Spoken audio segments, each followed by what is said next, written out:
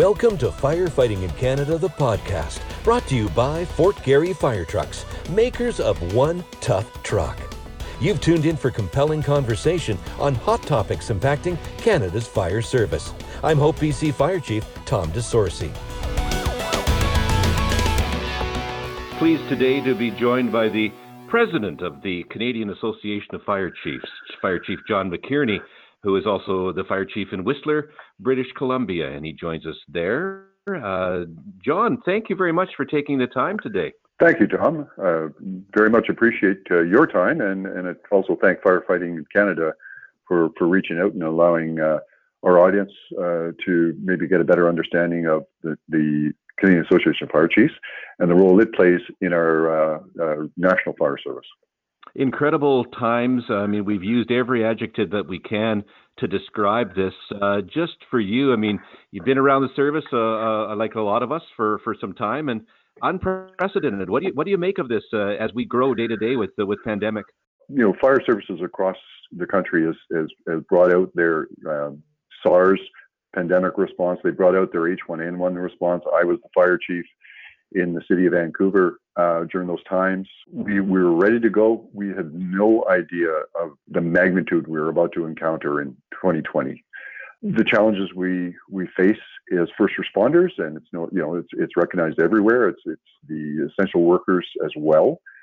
As first responders, the real challenges we face here is that we need to be in close proximity to be able to respond. And this hidden enemy, you just don't know where it is. And we've been working somewhat blind, although getting a little bit more enlightened as the medical experts and the scientists bring forward some information that helps us be more prepared and try to stay safe. This is going to change, I think, all of our plans on a go-forward basis. And certainly I can say this knowing that every chief officer, every police officer, every paramedic, all the first responder frontline staff are willing to do this. But care and health of our staff has to be forefront. As we manage this emergency, and I mean, I like to think, or I often say that every time we see something, and you mentioned H1N1 and SARS going back, that as a result of the fact that we do emergency management differently, every year we change, has this had an impact on the way we're responding to this, do you think? Yeah, it is. It's got us now, some of the protocols. Again, when you look back to H1N1, we had supplies, we knew the type of PPE we should be using. We came into this in the early stages not really knowing what was the correct PPE. And then when we did amp up to ensure that our firefighters were going forward with the right equipment, we find ourselves not being able to have those stocks at this time, or we're very, very thin on them. And there's no real indication at this time how soon we'll get that. We've been working as representatives of the fire service through the Canadian Association of Fire Chiefs. We are bringing that forward, that fire first responders need to be viewed as part of the healthcare system. I mean, typically our bandwidth is in the public safety side for most of our work, but roughly about 60% of the 60, maybe even more now, probably 75 or even greater in the next coming weeks, firefighters will be performing medical calls more so than anything else. And so we are bringing this forward to the Public Health Agency of Canada, that firefighters across our country has to be viewed as part of the healthcare system and has to be able to get the right equipment in order to, ensure that the other parts of the health community are not overburdened unnecessarily. We are part of that equation right now. There's I guess a bit of an identity crisis. I'm thinking back in terms of those many years ago when H1N1 was around. Not a lot of fire departments were involved in medical first response. And I think more so because a lot of us are now. Is that having more of a microscope on what we're doing? Yes. Yeah, it is. We've evolved since those days when you and I were young in the service, Tom. We got involved in some of this for various reasons. There was capacity issues. It was the right thing to do. But our firefighters have evolved up right across this country. There's different tiers of skills and willingness to tier into the provincial, if it is provincial. Some ambulance services or paramedic services are municipal, some are provincial. And right across this country, the fire service is either tiered in, or in fact, in some communities such as Winnipeg and small communities in Alberta and probably elsewhere, the fire service is the primary responder. So it is, when we say fire rescue service, it really doesn't give a good illustration of what our firefighters right across this country do. We are all hazards. Our people are highly trained, highly skilled, highly motivated in so many different domains, and medical is really right up there at the top. For many of those that have, you mentioned the all-hazard response, many of those may have seen the article that was that is currently online at firefightingincanada.com, that the emphasis is to remind the policy leaders that we are indeed all-hazard responders. That's an important message. Tell us how important that is, more so, and is the message, do you think, being received? Well, it's vital. It's vital for the decision makers, for the level, principals in government at all three levels of government, local, municipal, or provincial and federal, to understand the depth of abilities in firefighters across our country. They see it when crisis strikes, whether it's flood, whether it's wildfire, dovetailing into working with wildfire professionals as structural firefighters, dealing with ice storms and stuff. They see it at that time, but I think it gets a little deaf in the non-crisis time period. And so we're taking this opportunity to remind our federal ministers and federal government and provincial government, firefighters are there. They're a valued resource in the community, and please don't forget about them. They are on the front lines. They need the right equipment, and because I've had the honor and privilege of working in a large department, and now I've spent a year and a half working in a composite department with a much smaller career workforce, but also we have a large paid on call volunteer workforce. It is just tremendous to see what people, how they give of themselves to not only manage their family as volunteers, manage their families through the day and go to work each and every day, but then give up their time, nights and weekends, to meet the certifications that are required to be able to respond. In this case here with our career firefighters, it's for me, it's been an enlightenment, and it's just wonderful to see. And this is replicated right across our country. I mean, we have somewhere in the neighborhood of 156,000 firefighters in this country. Roughly about 27,000 are career. The balance are volunteer firefighters who respond when their pager goes off or whatever medium is used to call to that emergency. And they are involving themselves in much of the same work that all the career firefighters are doing, albeit in reduced call volumes. So I take having this experience, Tom, has been truly wonderful, and I loved my time as the fire chief in the city of Vancouver. I was there for 37 and a half years. Awesome, just a great organization, committed men and women. And I come over to a smaller organization here that's a composite department, and I see same commitment, same professionalism, but a whole different culture that is, that has to be. And so I take my hat off to all our firefighters, whether career, whether composite, whether volunteer, or, we're all very proud of you. It's important, and I talk to people, I was asked the question early on about, in our fire department, for example, having staffing concerns, and I said, you need to understand that in the volunteer fire paid on call world, we always have staffing concerns, and I don't see that as any different during a pandemic. Your thoughts on that? No, absolutely.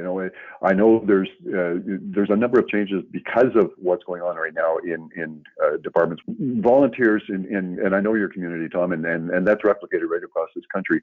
The requirements for our paid on call or our volunteer firefighters to maintain their skill and to keep their certifications, to do the work that they've held their hand up to do is amazing amount of effort and amount of time. And it really, it's a big challenge to all the communities that rely on volunteer firefighters.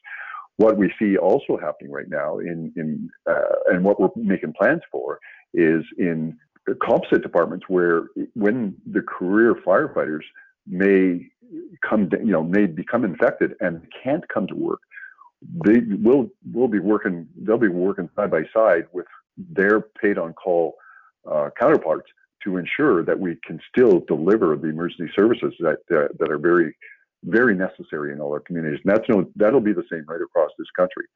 I think at the end of the day, there's going to be all the plans that we prepared back in the day, H1N1 in 08 and SARS in 03. There'll be a reference, but there's going to be a whole new approach at the end of this. You talked about the role, alluded to the role of the Canadian Association of Fire Chiefs and what role you play in the response. I mean, kind of a two-pronged approach, would you not think? That you're a conduit for information. Of course, the fire service, we reach out to CAFC to find out more information, but also that important role ensuring the key messages are heard at the fire sector. How is that balanced to represent the fire service and also be there for the fire service? Yeah, the balance that we're trying to always put forward is that the Canadian Association of Fire Chiefs is a conduit for all our fire services across our country. We have the National Advisory Council, which are the elected, which are really the provincial, the territorial, and the affiliate bodies across our country that are part of that. Kind of mesh into the board of directors for the CFC. So they're, the board, which is really 6 or 7 elected board members, we really take our guidance back and forth between the elected fire chiefs, if you like, from across our country. And so that's how that goes together. The CFC doesn't represent every fire department across our country is currently with the CFC. And we want to encourage that because we really see ourselves as uniting the voice of the fire service across. What we are doing, and we'd like your listeners to know, Tom, that, we've been on the CFC webpage, we have a COVID-19 page that speaks to the most current information. And we're going to be opening that up and offering that for free to all fire services. It'll be under what's called a temporary membership option. And we want to just make sure that at this time that all firefighters across our country through their fire chiefs can get access to the most current information that the CFC and the staff are pulling together and putting there so as a reference point. And we also, on that page that they'll have access to, is the Chiefs chat room. And we have a COVID-19 Chiefs chat room that is building out, that's being used. And it'll be an option for, departments that maybe at this time aren't part of the CFC, or maybe they just have such a structure that they haven't been able to get there. This will be an option for them while we go through this. Excellent opportunity, an excellent move on behalf of the association for sure. When this is all said and done, moving forward, what will come out of this for the association? Obviously, something, I guess, lessons learned or improvements or things that you go, this is how we can do things different. Yes, no, it's a good question. I mean this in the most respectful way when I say never drive by a good crisis. I think what you're going to see is the fire service here, once again, it's leaning forward, and the CFC is going to be there to watch and learn and listen from our fire services and take that message to Public Safety Canada, to Public Health Agency of Canada. And really, one of the conduits that we've been trying to move forward from a federal level to respect and be a strong presence and advocate for our fire service across Canada is to operationalize a fire rescue secretariat in Ottawa that is there, that speaks on a daily basis to the ministers and the staff, if you like. When you talk about some 3,800 fire departments across this country, you talk about 156 firefighters, how we can be better prepared for the next COVID-19 or the next whatever's coming from a communication standpoint, from an equipment standardization standpoint, so that all these things, lessons learned this time, we don't have to repeat some of the same problems because we want to be there and really at the highest level determine where we could have done better and what did work very well. I think something we haven't touched on, and I wanted to as well, was there's a lot of people from the fire service in terms of the paid on calls or the careers that are having a hard time, I think, dealing with this emotionally and mentally. And this is going to be a big factor, I think, coming out of this. What are your thoughts on the mental wellness side of what we're doing in preparation and response? Oh, well, and Tom, and I know you've been a strong advocate, the fire service for quite a number of months now, even years, really been trying to operationalize a program, whether it's R2MR or whether it's Resilient Minds, something that is an operational product that firefighters can learn and be prepared in self-care and be able to take some of the knowledge into the work that they do, so they understand when they're dealing with people that are coming at them with strong mental health issues, so that they can go home and not take their work home and to their families and have that kind of mental health first aid. This is what's happening now is we're already seeing the impacts of this. For a lot of communities right now, nothing's moving. People are at home. They're worried about their families. They're worried about their kids maybe going out and playing. It's a really difficult time for everybody right now. And our firefighters are no different. They're the ones that are coming to work and they're keeping their distance both at work and everywhere else to ensure that they don't become infected while they do their work. And the worrisome of taking that home to their loved ones. I know in my community here, we had two of our firefighters that came back from the United States and went into self-isolation and all those things that we had to giddy up and go, that we didn't maybe have the concrete plans to support them. We do now. We're getting smarter and we're learning, and we hope that is something that we, as a fire service, we can bring that forward in, so that next time we're all prepared for this. So, but a great question. The amount of mental health affect onto our firefighters through the work they do is I can say, being in this business almost 40 years, is the uptake in the last couple of years has been tremendous. It's so respectful to see that there is a real focus on the disastrous effects of not doing something about the mental health needs of our firefighters. I fear for the smaller departments that may suffer from this. The families, as you say, that might say to the husband or the wife that you didn't sign up for this, and it's time to rethink your involvement in the fire department. I think that's a real fear. Oh yeah, no, absolutely. I mean, you put so much strain on anybody. I mean, firefighters are human, right? They have the same complexities as any other person in your community, except that they live by to your question, Tom. They have a pager that goes off in the middle of the night, and they have to go out and deal with that emergency. And now there's a hidden enemy there, and what's probably top of mind for them, and certainly their loved ones, is when you come back from there, what have you been involved in? What have you touched? How did you deal with decon? When we hear, we're getting different levels of information on this, but when we hear this particular virus, can stay on solid surfaces for greater than 3 days, that's got to be a major concern. That is a major concern for all our firefighters that go out, deal with something, and then come back and wonder, okay, did I decon? Did I shower? Did I take all the necessary precautions that I don't bring this home to my loved ones? I'd like to give a message, or leave people with a message, that I think we will get through this. We will be stronger as a fire service, as a society.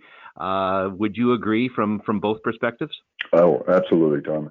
We've seen it time and time again. Every time a major catastrophe or crisis comes about, firefighters, all first responders, they step up, they lean forward, and then we retool.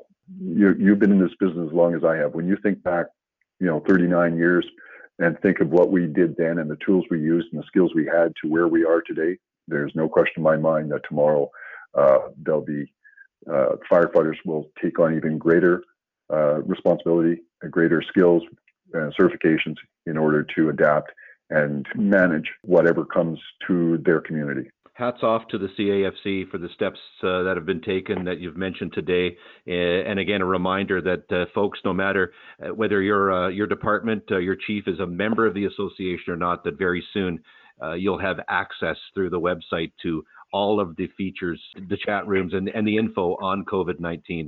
That'll be out there soon, will it? It will. Yes, we're working on that. It should be within a day or two. We had going with the board yesterday. Everybody sees the merit of this, and so we just got to deal with the IT side of the house. But our staff at CFC works diligently, and they said, no, we're going to make this work. An awesome step. Fire Chief John McKearney is the president of the Canadian Association of Fire Chiefs and has joined us today from his department in Whistler, BC. Chief, thanks very much. Thank you, Tom, to you. Appreciate your time, and to Firefighting in Canada for taking the time to allow this message, to go to your audience and all our firefighters across our country. Thank you for joining Firefighting in Canada, the podcast, brought to you by Fort Garry Fire Trucks, makers of One Tough Truck. Visit firefightingincanada.com for more episodes.